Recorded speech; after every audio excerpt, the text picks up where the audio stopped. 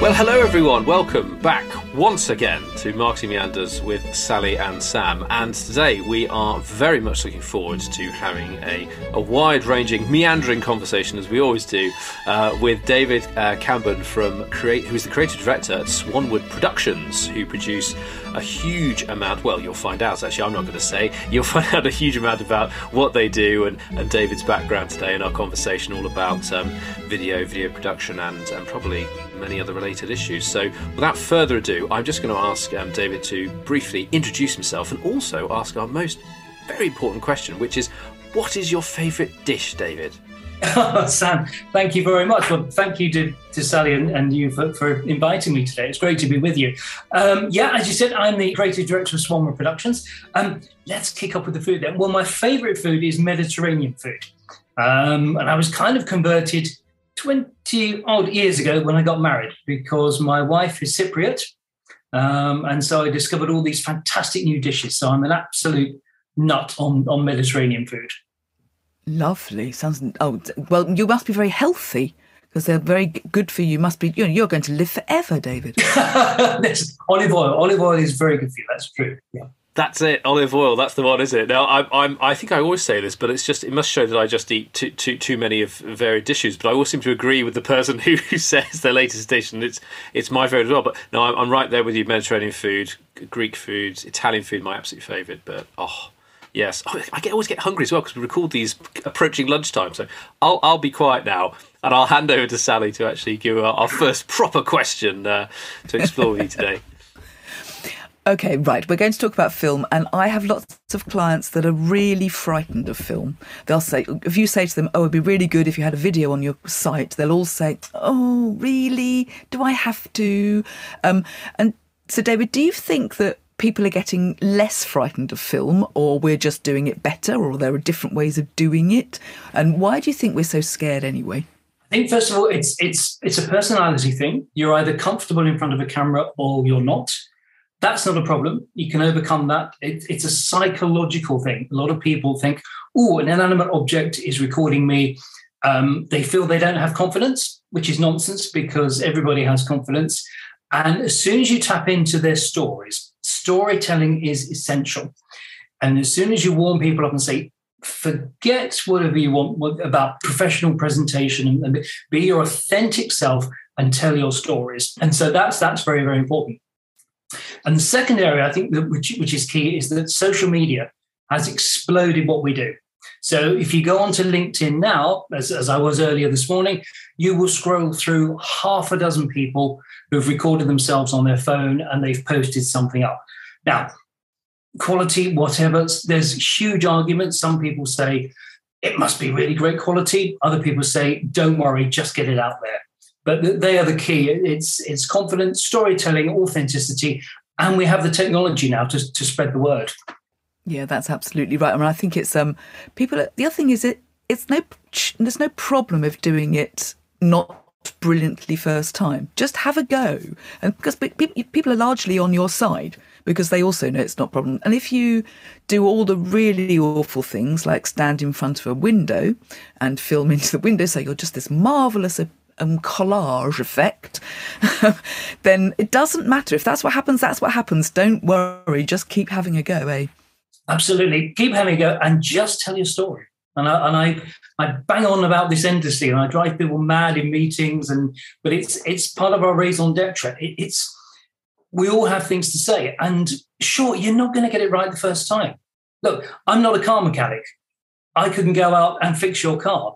So I'm not going to get it right first time. But I could learn over years. I still wouldn't be as good as someone who's been trained for 20 years. But at least learn and do it and keep doing it, because the more you do it, the better you'll get. And people will comment. Most people are helpful, and particularly on things like LinkedIn, and they will say, I tell you what, why didn't you do that? Why didn't you do that? Why didn't you mention that? Bang, and off you go. There's your story. You're growing already. Yeah, exactly. Not only have you done one, but people have given you ideas for the next one. So, yeah, that's really interesting. And, yes, I once had a 2CV, and, once upon a time I could change a spark plug. It made me feel very special. Fantastic. I'm going to do this thing again where I go off into all these different streams of questions, but I thought I'd try and restrict it. So, as you said, David, about sort of and Sally was saying about the confidence to do video. I mean, I suppose you can find it. I've experienced it myself. I've done lots of interviews where people have been filmed, and they can come across as being very confident, very good at speaking in front of an audience live, and then suddenly they freeze up because there's lights, camera, action in front of them. So part of the, I suppose, from a marketer's perspective, it has been the and videographer's perspective is getting people at their ease, isn't it, as well, so that they can tell the story and be genuine, as you say, because I think that's half the time that there's this expectation, isn't there, of it has to be, I have to say the perfect thing very succinctly, very completely, in one take. And actually part of it is calming people down and allowing them to, just as you say, say what they need to say really at that particular juncture. So I suppose how important is it to put people to their ease and help them understand the scope of what they're trying to convey in a video? It's really interesting, Sam. That's a central part of our job. So people think you turn up with cameras and you set up your lighting and off you go, bash. No, the technology is fantastic, but it is all about putting people at ease.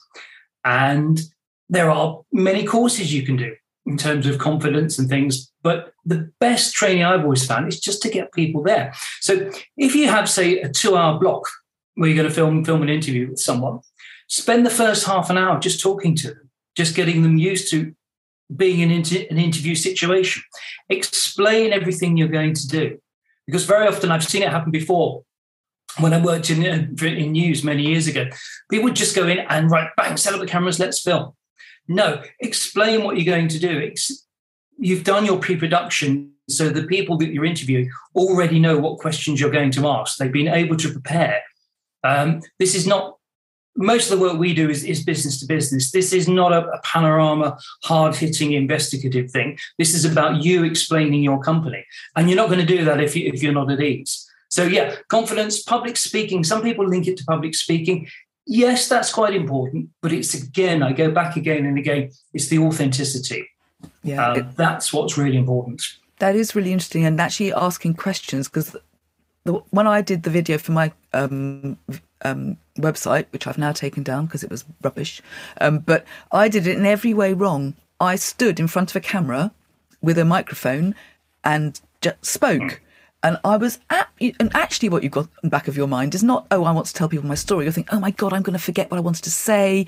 Oh, good grief, my hair is looking a disaster. And everything is a distraction. And it becomes, and it's just amazing how much it comes over as really rubbish when you're feeling like that. Absolutely. And again, to go back to authenticity, there used to be a thing in the past where people would script a lot. They'd come in and they've scripted and they want to write this and put it on the auto cue. Sometimes that works, yeah, if it's a presentation. But again, it really, quite a lot of the stuff we do is get rid of the script. Forget that. We know the areas we're going to talk about. Let's have a discussion. We do a thing what we call fireside chats, where we basically just chat.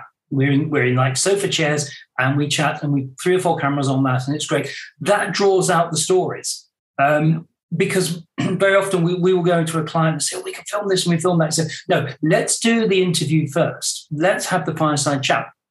Because very often, although you've done the pre-production and you've talked through everything you're going to talk about, during that discussion, something really interesting will come out about the person or the company.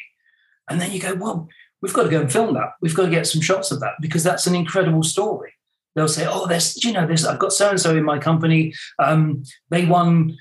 bizarre. They won an Olympic gold medal, say, for instance. Yeah, we never told us that. Who's going to talk to them? It's an incredible selling point, and that all comes out in the story. It's really important. And it's really important to remember that you're going to be cutting all this up. It's not as if you don't say it fluently straight off first time, it's going to be a waste of money, because you're going to cut it all up anyway, aren't you? Absolutely. I mean, there's always time to stop and do it again. And if the interviewee's not happy, you go, right, we're not going to use that bit. Let's go back. Let's do that. Let's rephrase the question so you can rephrase your answer. There could be. We had a client recently who got quite emotional. He was talking about his company and why he'd set his company up, and the reason being that his brother-in-law had died in the 9/11 attacks. He'd been in one of the towers, and the result of that was he set up his company. It was a financial company in memory of his brother-in-law, and he got quite emotional. But it was brilliant because we kind of reined it back in with him And then he explained it again, but it was just a beautiful film because it was so authentic, and you couldn't help be grabbed by that. But it was, we said to him, Eric, do you want to retake that? And he was like, no, really happy with that because I explained and got it across, But yeah, absolutely. So to go back to your original point, yeah, always retake, always edit. And again, say to the client, listen, in the editing process, we will involve you. We're not going to go away and cut you out and give you a horrible bit that you don't like. It's like, which bits, and review at the end of the interview, which bits would you like to use? And then you off you go. Yeah. I was going to say that, the editing process is a whole other dimension as well, isn't it, to this, which people sort of, because there's the thing I always sort of say if I interview someone saying, don't worry, we can take it again, the editing's there. And they seem to be, I remember when I first, way back, when I first started getting into doing interviews with people, then working with the media team, on cutting things up, and they had obviously the editing software in front of me, these 2 or 3 screens, this amazing studio. I was like, wow, gosh, this is exciting, lots of flashy lights and buttons and noises. But then the most interesting thing was when they cut it up, because I said, well, I asked this person, could they explain to us how this project went and the 3 stages, and they went, yeah, okay, here you go. And the editors went, right, we don't need that, cut that. I went, here you go. And I went, okay, play this back.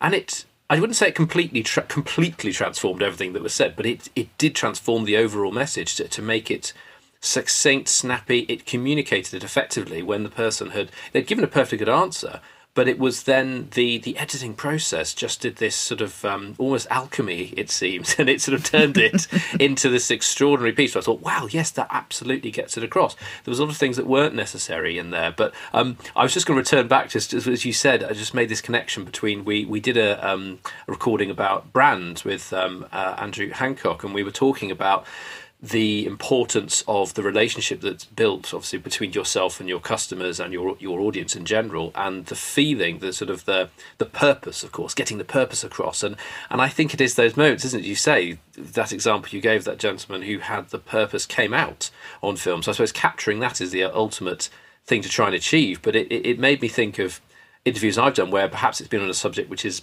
more academic and, not dry necessarily, but sort of it's a quite sensible set of things. It's not terribly emotive on the surface, but quite often I'll throw in some extra questions afterwards, or just chat, in inverted commas, with the cameras rolling with people after I've done the questions they've prepared.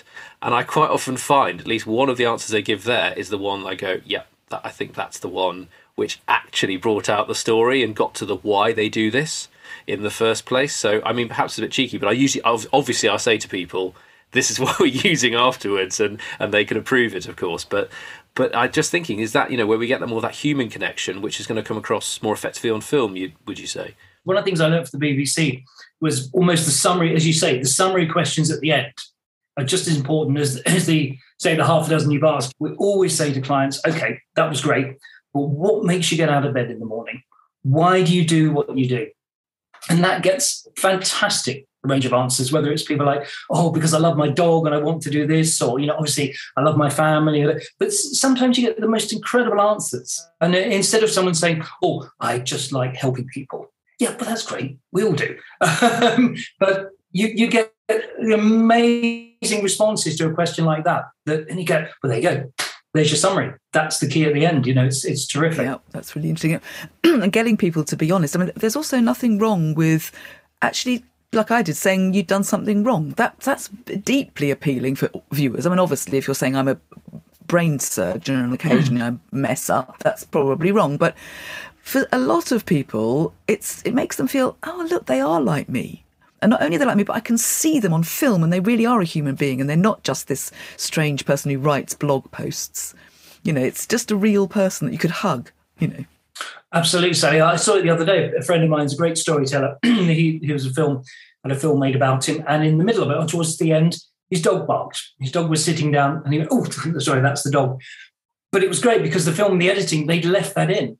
So they go, "There you go. That's human. He's got a dog. Yep. We like him already. The dog's barking. Fantastic." Yeah. Zoom, I think, has kind of changed this really because I've got 2 cats and they quite often join me. And one, before the pandemic, not that this is necessarily good, but before the pandemic, we were all going, my God, you've got to have a blank background, everything's got to be completely silent, and the pets will have to be shot. But now people don't mind really if the cat arrives and you've got a tail up your nose. It makes it more appealing. It does when you get. I mean, we all remember that famous BBC one where the guy was talking and the children come in the background and the nanny's trying to drag them out. There you go. There's authenticity. Yep. And some people go, "Oh, no, that's terrible. It's not professional." No, it's authentic. It's human. Yep. It's not something you should kind of try and make up. No. Don't shove your cats into the screen, but if it happens, it happens. Yeah, definitely. Well, actually, I was that quite neatly sort of moves us on to a segue across to you were saying about the pandemic, Sally, and I was very interested from a filmmaker's, video producer's point of view, what COVID has done in the last couple of years. I mean, have you noticed anything in particular, David, in terms of what clients are asking for? The volumes, what they're asking for. Have there been any major changes or unexpected changes that you've discovered due to the pandemic? Yes, well, I was talking to Sally earlier, and the key, for us, one of the key things we did, we built a studio because we couldn't go out and about. We were locked down. So therefore, people started having hybrid events or hybrid contact. Zoom was great, but a lot of companies went, do you know what? This is really, the quality is not right for us. We want to do conferences. We've got to be hybrid. So that's been really, really wonderful for us because it's been a huge growth area. And the other area, and Sally knows about this because we've discussed, the education sector for us just exploded. We were lucky at the start. We had a lot of editing, so we were able to do that. And then we had a sort of break in lockdown and we were very, very careful, obviously. Very COVID regulation strong, but we were able to go into places like Oxford and Cambridge University and do a lot of filming, schedule a lot at the same time because we knew we were probably going to be locked down again, which means we could then go and edit that. But online courses in the education sector for universities absolutely exploded. It's been huge, huge growth area. And I think for a lot of these institutions that we now talk to, face-to-face lecturing is important to them, but they've realised they now have another stream as well, because a lot of students couldn't come in from abroad, so therefore they had to get the message out, and that's been huge. Yeah, and online learning is growing enormously. There's a lot more people are doing executive courses online, so there are kind of busy financial directors doing their courses online at their own speed, and I think it's that too has exploded. Yeah. Oh, definitely. Excuse me, I've done it myself, and some new camera technology comes out. I'll sit on YouTube in the evenings and learn. Just learn this stuff. It's wonderful. And the great thing about, we were saying, online video is that you can watch it any time of the day, anywhere in the world. Yep. And you don't have to travel, which, travel's fun. It's great and it broadens the mind. but sometimes it's just great to sit down at 7:00 in the evening and go, right, the great American series Masterclass, which has it's just fantastic. There's so much out there now. It's wonderful. Yeah, absolutely. And you forget how much watching it makes it, you can learn quicker. There's all very well reading it in a book, but actually if someone's speaking it and, gesticulating and all those things, it goes deeper. And I think it probably goes into a different bit of your brain. That visual kind of relationship you're having with your learning is key. Yeah, Yeah, it does, doesn't it? I think it's that, and I suppose that's why the motivation. A lot of people who perhaps maybe hadn't considered putting things on video online in general, or perhaps they'd been like you sort of referred to earlier on, say like avid sort of blog writers, and not saying there's anything wrong with writing blogs, of course, but it's sort of, if you do that, maybe if you think about repurposing a version in video, for example, and then you're appealing to different types of learners, aren't you? Different types of your audience who take it in. But I suppose part of it is that sometimes people think, and I've worked with people in the past who think it's a bit of a challenge, you go, oh gosh, yeah, like we said at the top, video, but how do we get this across in a video? But of course, I don't know in terms of the latest stats, but I mean the explosion in people and we all do it in our day-to-day lives, don't we? As you say, you need to understand how to, change your windscreen wash in your new car. It's like, how do I do that? I'd like to watch a quick video on my phone to understand how it's done. And I suppose there's such a huge increase in people asking for those sorts of jobs as well at the moment. It means that there's so much content going out there, so that the challenge is differentiating as well, isn't it, really, or being the most useful, the best produced piece of content. But do you think there's a challenge with that, really, in terms of the amount of content out there? Yeah, absolutely, Sam. Because I think one of the key things is a lot of companies looked at what they were doing, realized they could do things a lot of different ways, and also people wanted to change their lifestyles. The whole commuting thing went out the window, so companies were changing. And so all of a sudden, we found, so the first quarter of this year was a lot of planning, a few bits and pieces. The second quarter has absolutely exploded because the COVID restrictions have eased, and now a lot of companies have gone, well, actually, we want to do this. And as you say, one of the great ways of getting that message across is video. And it's exploded because companies have all gone in different directions. And I suspect you and Sally have seen this with marketing. We've seen a huge explosion with marketing companies. All of a sudden, companies have gone, we don't do that anymore. We now do that. And you go, yep. Wow, the potential that has been unlocked is astonishing. Yeah, that's right. I mean, one of the things I think which frightens people, or some of my clients from film, is people go, oh, it's just going to be too expensive, because they think you're going to arrive with lights, camera, action, makeup, trolleys, and, because they think it's going to be like a film. And it can be not that expensive if you do it properly with people like you. Well, thank you. No, that's very kind of. Yeah, I mean, it's think about scale. So people think, oh, goodness, yeah, that's X whatever amount of money, and that is quite expensive. That's a large part of our marketing budget, which it is, but then it's not about one film. So in the old days, people would go, yeah, I need a film for my website.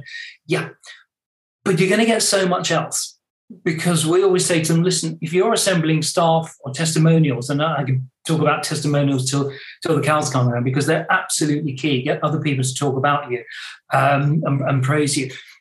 But you do a day's filming, it's not just one film. You should have enough material there to last months and months and months, because you're going to have so many sound bites, hopefully lots of what we call B-roll, lots of different shots as well of the wherever the company's based or their activities. You can reversion so many times. And I think that's really the key, because one of the things that I always guard against is if you go onto LinkedIn, as I did this morning, you'll scroll through, you'll see half a dozen to a dozen people talking into their cameras, which is great, and that's absolutely brilliant.